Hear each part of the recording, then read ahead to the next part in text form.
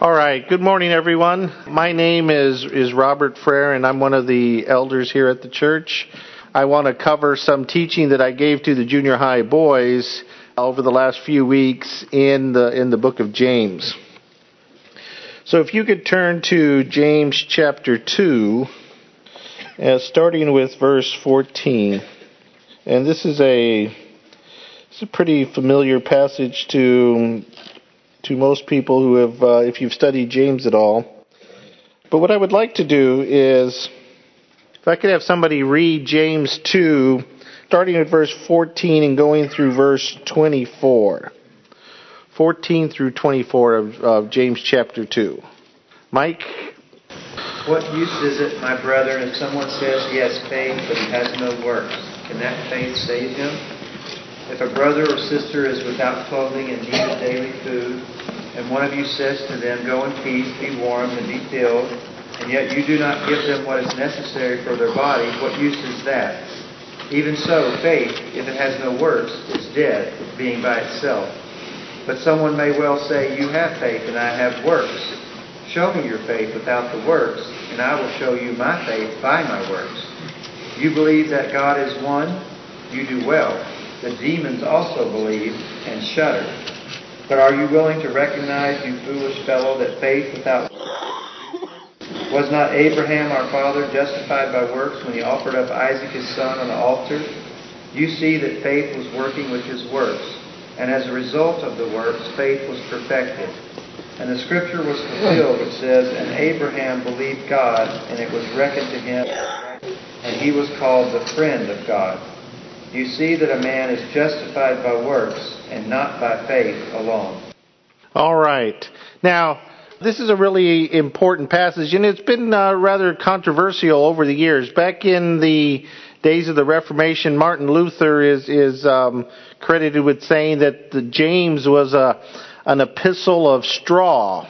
And his criticism of James a lot had to go with this idea of, is salvation by faith alone, or is salvation by good works and faith sort of together?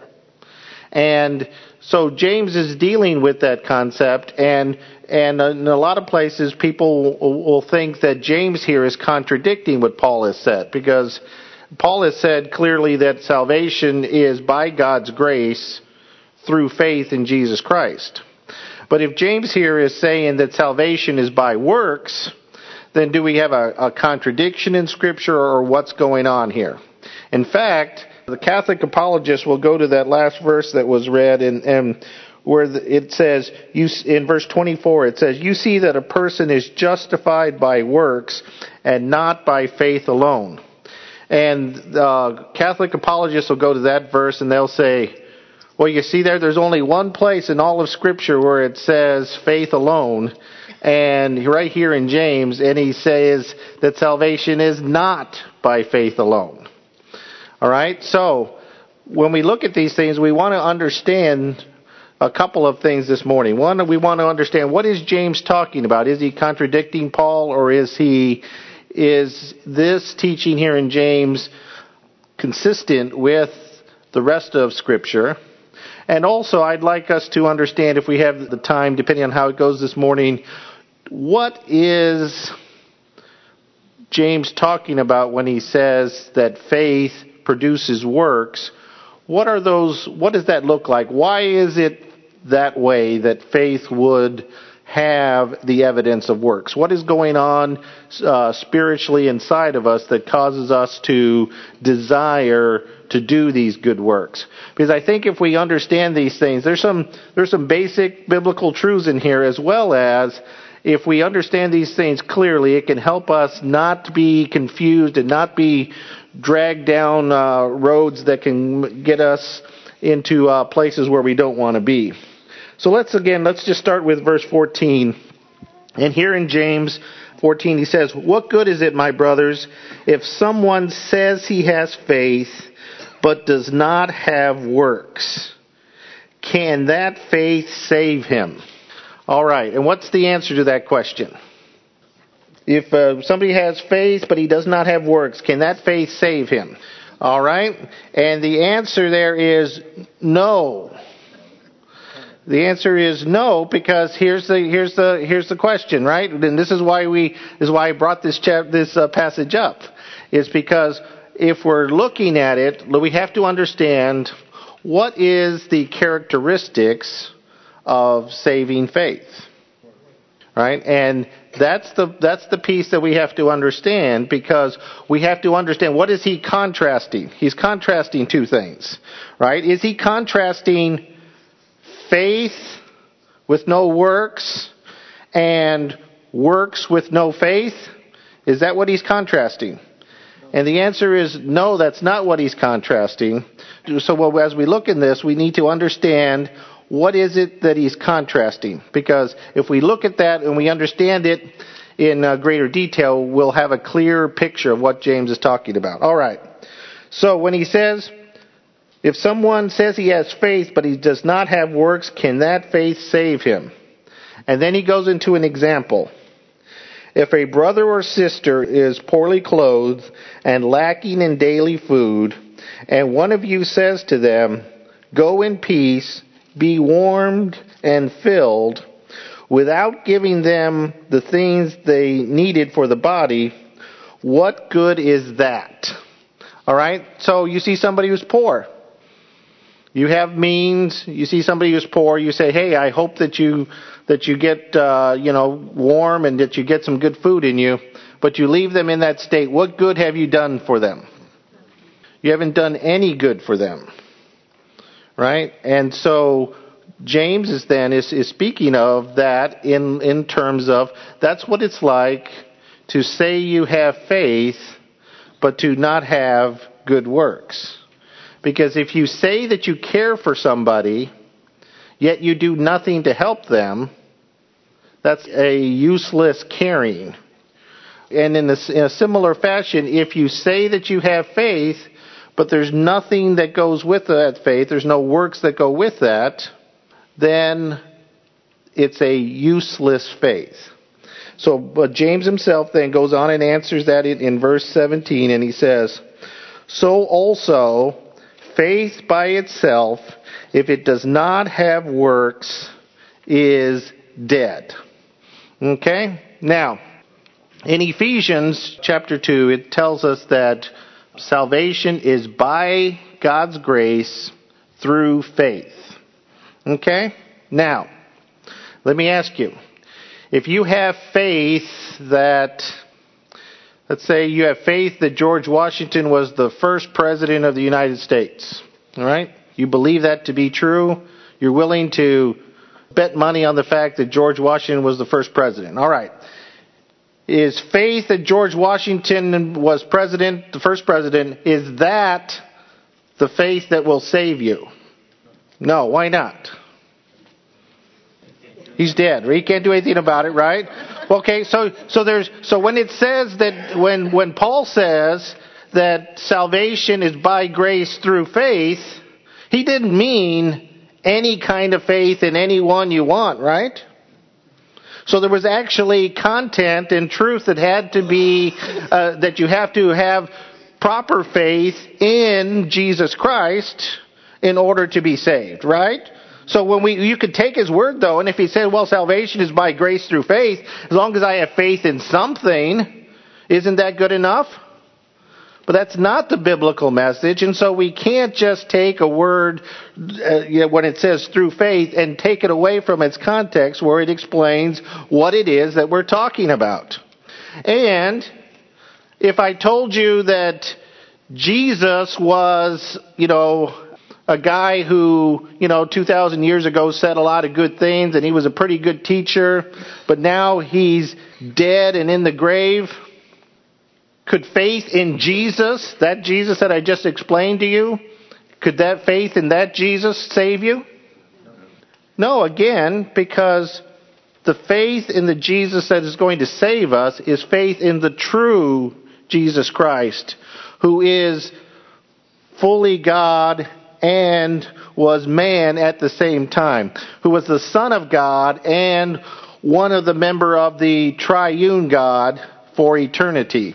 So the fact is that it is having faith in God himself that is what brings salvation to us. By God's grace, through faith in the true Jesus Christ. Okay? Now, how is it that God saves us?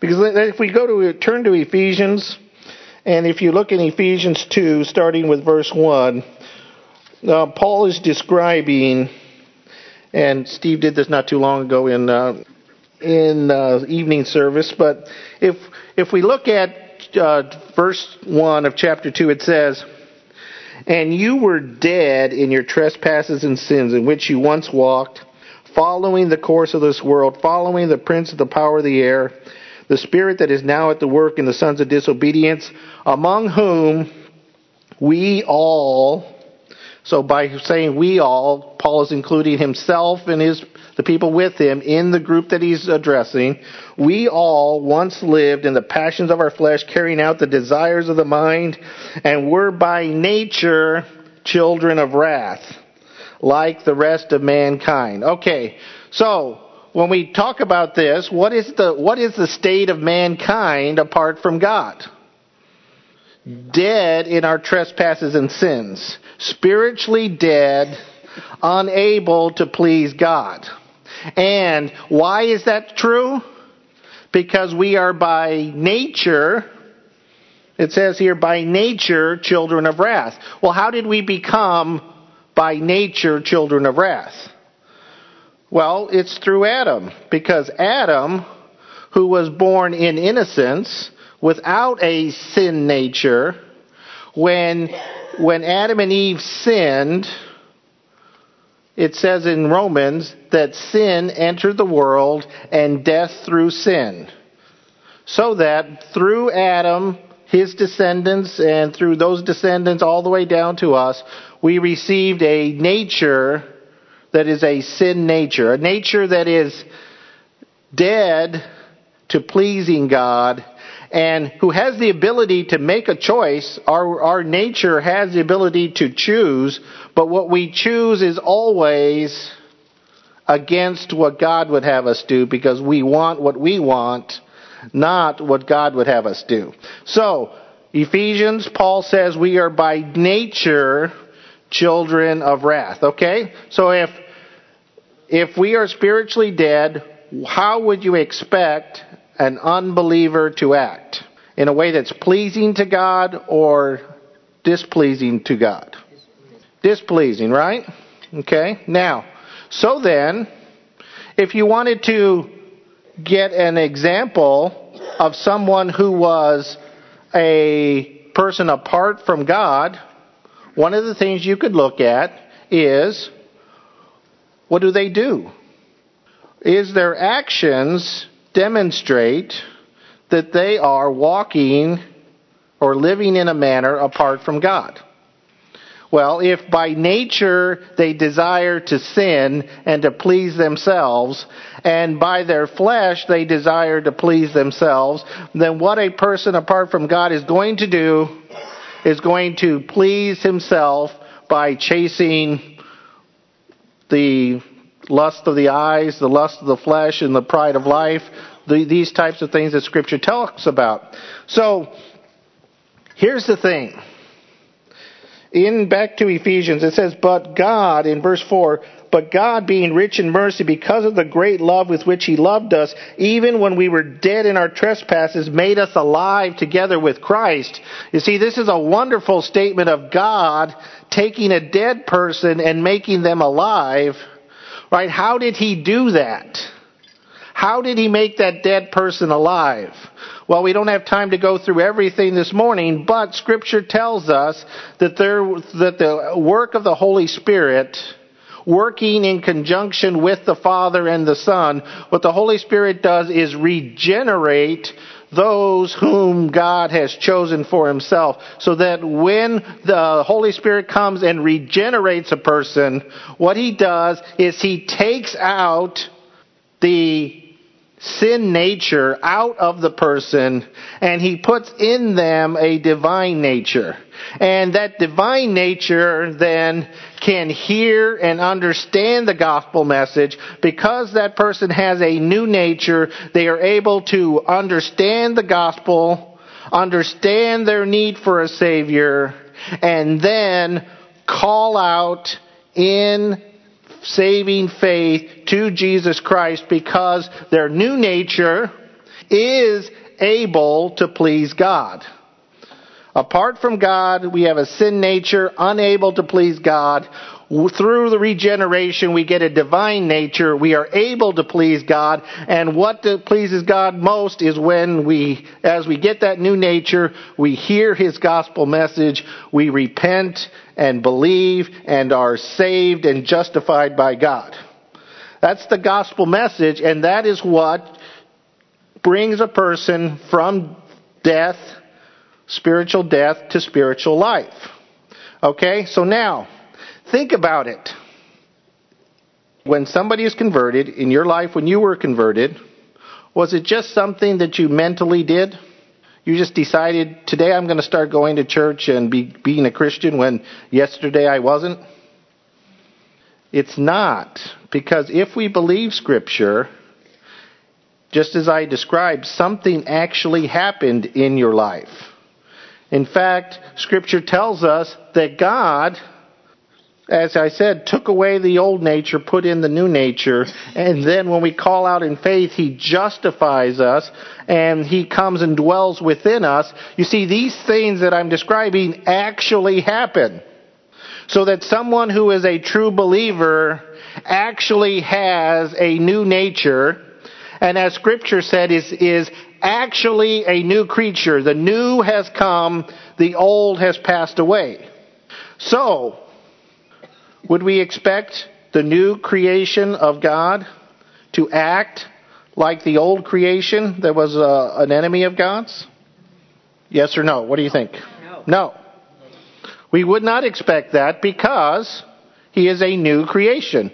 Now, if you turn to Romans 6, let's see, Paul describes this in Romans 6.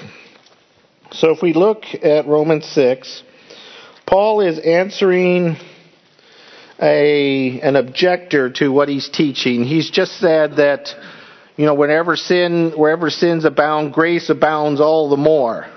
God's grace is greater than the sins of mankind.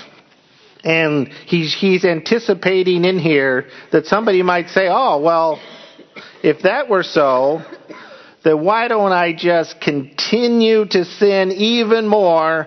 Because all that does is it brings out more and more of God's grace, and He can be glorified all the more and more. So Paul's trying to answer that question. What does it say? In Romans 6, verse 1, it says, "What shall we say then? Are we to continue in sin that grace may abound?" And what's the answer to that question? No. All right, mine says, "By no means." Does any of your translations say something, different words? God forbid. God forbid. All right, anybody else? Certainly not. May it never be. Okay, all these things, in anybody who's reasonable reads those words, you come up with the fact that the answer is no. That's crazy. It makes no sense to continue in sin that grace may abound. It makes no sense. It's foolishness. It's the kind of thing you would expect maybe your kids to do when they're young and they wanted to go do something. You say, "What? Where did you get that from? That's absolutely crazy." Okay? But why is it crazy? That's the part that goes with what I just talked about. Why is that crazy? And what does he say? How can we who died to sin still live in it? Okay? So what is Paul saying? That a person who is a believer has died to sin. So therefore, A characteristic of how they will live will be that they will live in obedience to the Lord, not continuing in sin. Now, when it says continue in sin, I want to make sure that we're clear about this, right? Believers still sin. We still choose to sin, but the difference is, when he says continue in sin, that's talking about being characterized by an ongoing desire to continue in the path you were going, and that type of sin is not the characteristic of a believer, but instead, a believer, when we do sin, we are convicted by the Spirit. We desire to be at right with God. We repent of our sins. We try to turn away from those and to be pleasing towards God. That's what a believer does. So, the actions of a believer will be to obey and please our Lord and Savior Jesus Christ. That's what a believer does. Characterized by, right? We do sin, we do fall short, but the true believer will repent and turn around again and say, I desire and I will to do what God has called me to do. Because we have a new nature, and that new nature desires to please God, and that new nature then gives us the choice. Now, as a believer, when we're faced with the temptation to sin or not to sin, we have the choice. We can choose to be obedient to what God has called us to do. We can choose to obey Him. You are not locked as a believer. You are not locked into sinning. Every situation that comes up, God has given you a way of escape, and you are able to choose to obey Him because you have a divine nature inside you. Okay? Now, I started off in James. Let's go back to James and let's try to understand what James is saying in light of what we just talked about. So, when it talks about then, going back to the beginning here in verse 14, I'm in Romans 6, so I'm going to get confused if I stay there. I have to go back to James 2:14. Okay. So what good is it, my brothers, if someone says he has faith but he does not have works? So what is this question really saying? This question is saying, okay, somebody claims to be a Christian, but when you look at their life, they do not do good works that are pleasing to God. Okay, well, if that person has a new divine nature, and they have been justified by God and brought from the kingdom of darkness into the kingdom of light and are a new creature, the old has passed away, the new has come, then can they have no good works? And scripturally the answer is no, because they are a new creature. That new creature will do what the Lord desires. Not perfectly, but they will desire, because that's in their heart, in their divine nature that they've been given. That's what they want to do. So, when we see here, what is James saying?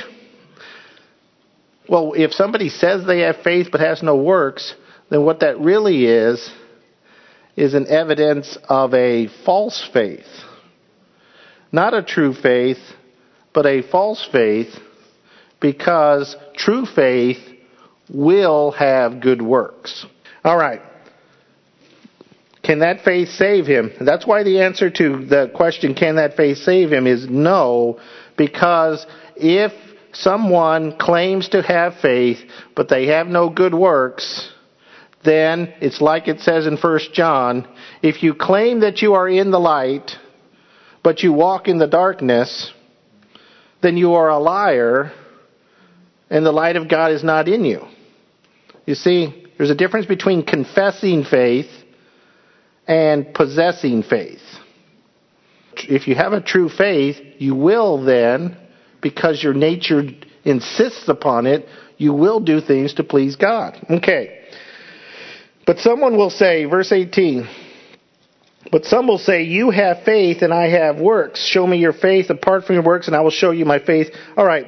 Now this one is kind of hard because the sentence structure and the words in here are hard to understand. So I read a commentary on this one to help me through this, and here's what I get from when it says, you have faith, I have works, right? He was referring to somebody else as saying this. Okay, so in shorthand, this is what the actual statement would be. Someone else might say, you have faith. That person would say, I have a faith that has no works. You have a faith with works. That's just two different types of faith. And then so James's response to that is, show me your faith apart from your works, and I will show you my faith by my works. So once again, what James is saying is, there's no such thing as a faith that has no works, because there will be evidence apparent in the way that we live out our lives if we truly have come to Christ. Okay, so then, 19, you believe that God is one? Well, you do well. Even the demons believe and shudder. Okay, now this goes back to my George Washington's question earlier, right? Well, do the demons believe that there's one God? Yes, they do. But do they believe in a way where that is a saving belief and where they've turned from their sins and turn to Christ? And the answer is no. There's a surface faith. In fact, if I had time, we could go to John 2, and it says that the people came around Jesus, and it says they had faith in Jesus, and they wanted to make him king. But then it says, but Jesus did not entrust himself to them because he knew what was in their hearts. You see, they had a type of faith, but it wasn't a saving faith. It was, yeah, I see his miracles. Yeah, this is great. Yeah, he could save us from the Romans. This would be a great thing to have. Let's make him king. But that's not saving faith. And Jesus didn't say, oh, well, this is good. Let me start here and then I can build it into something more. But by the end of chapter 6, all of the people who were following him were dispersed except for the 12 disciples. So the kind of faith that is surface level, that is just minimalistic, is not a saving faith. Demons understand there's one God. So you saying, I believe in one God, or you saying, I believe that Jesus is the Son of God, by itself isn't going to save you. But the one who comes to Christ in understanding their guilt before God and repents and calls out for mercy, that man will be saved. And that's a different type of faith. Okay. Do you want to be shown, verse 20, you want to be shown, you foolish person, that faith apart from works is useless? Was not Abraham, our father, justified by works when he offered up his son Isaac on the altar? All right, so it gets a little bit hard in here. Was Abraham justified by works when he offered up his son Isaac on the altar? You see that faith was active along with his works, and faith was completed by his works. And the scripture was fulfilled that says, Abraham believed God, and it was counted to him as righteousness. Okay, if we looked in our Bibles, if I had more time, if we looked in our Bibles and we went to Genesis 15, we would see that God gives Abraham the statement that he will be the father of a great multitude, and that through his lineage the Savior of the world would come. And it says Abraham believed God, and it was credited with righteousness, or imputed with righteousness. And that's the passage that talks about salvation is by God's grace through faith. That was the point in time in which Abraham believed God and was declared righteous by God. All right, but many years pass. In fact, in Genesis 21, God tells Abraham to let Hagar and Ishmael go because the promise, the one that Abraham believed in, the promise will come through Isaac. That's what God tells Abraham in Genesis 21. Then in Genesis 22 he says, Abraham, get up, take this son that you love, take him to a place that I'm going to show for you, and sacrifice him, kill him. All right, so now, here's the question. Is Abraham going to do that?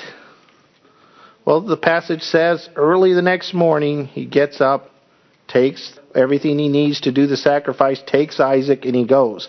And if we looked in Hebrews, it tells us that Abraham, he trusted God and believed that even if he killed Isaac, that God was able to resurrect Isaac from the dead because he believed God when he said the promise would come through Isaac, and he believed God when God said, go and sacrifice Isaac. He believed him in both places. So, when Abraham did what God said to do, did that save him? Going back to James, was Abraham being obedient, is that what saved Abraham? No, it was not. But what was it? It was evidence of the true faith that we saw spelled out in Abraham believed God and was credited with righteousness. That belief, that faith was demonstrated to be true by Abraham's obedience, his works. So by his works, it demonstrated that the faith was real. So, James, in a lot of you guys will have MacArthur commentaries. I'm not going to say I'm disagreeing with MacArthur, but I'm going to say my focus is a little bit different than what MacArthur's will say right in this area here. Because MacArthur talks about James talking about that Abraham was justified before men by his actions of obeying. All right? And I'm taking that a little bit different. What I'm saying is James is going back to his main point, which is faith without works is dead. True faith will have works. And so when he says that Abraham was justified was our father Abraham justified by works when he offered up his son Isaac on the altar? What he's saying there by works is that's shorthand for the faith that contains the works that he did.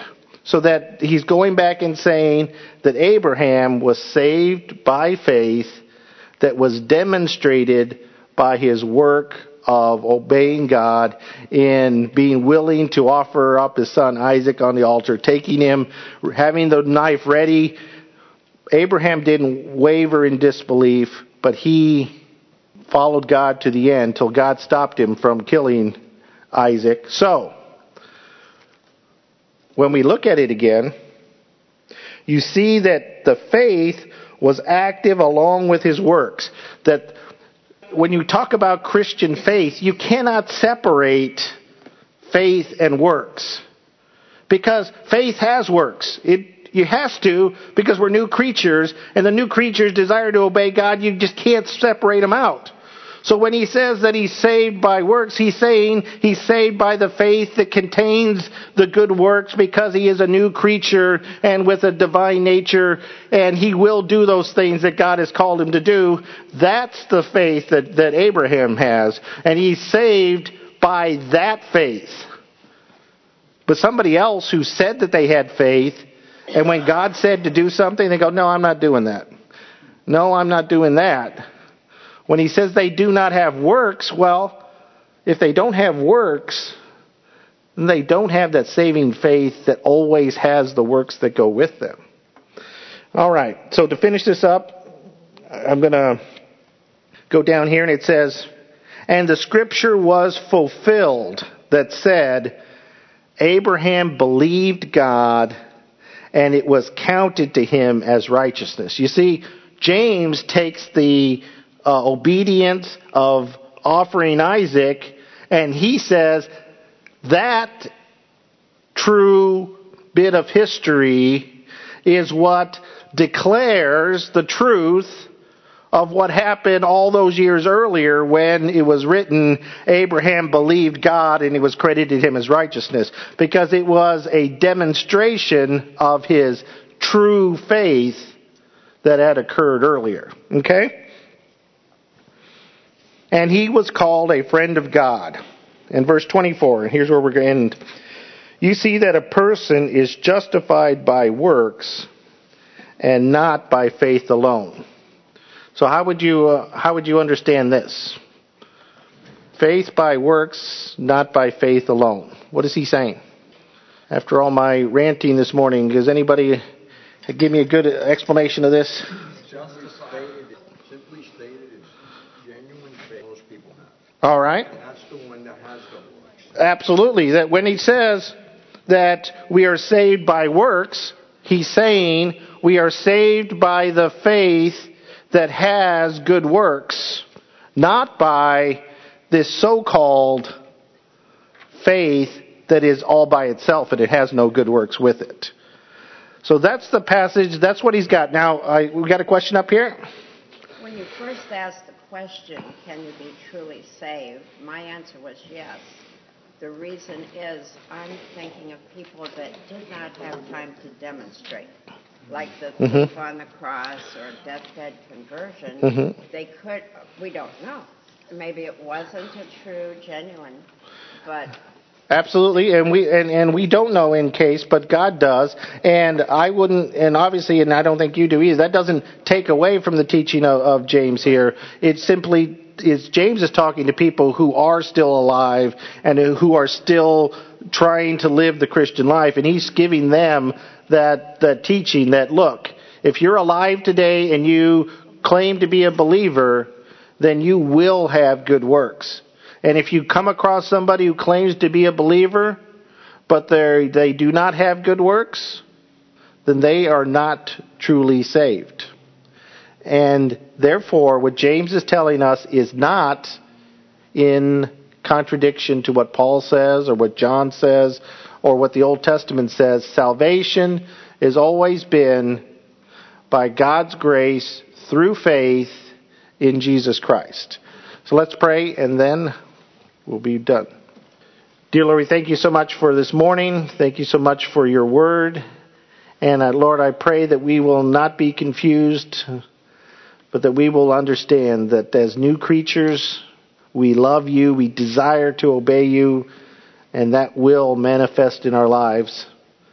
And that we not be afraid of saying that I desire to do good works to please God. In Jesus' name we pray. Amen.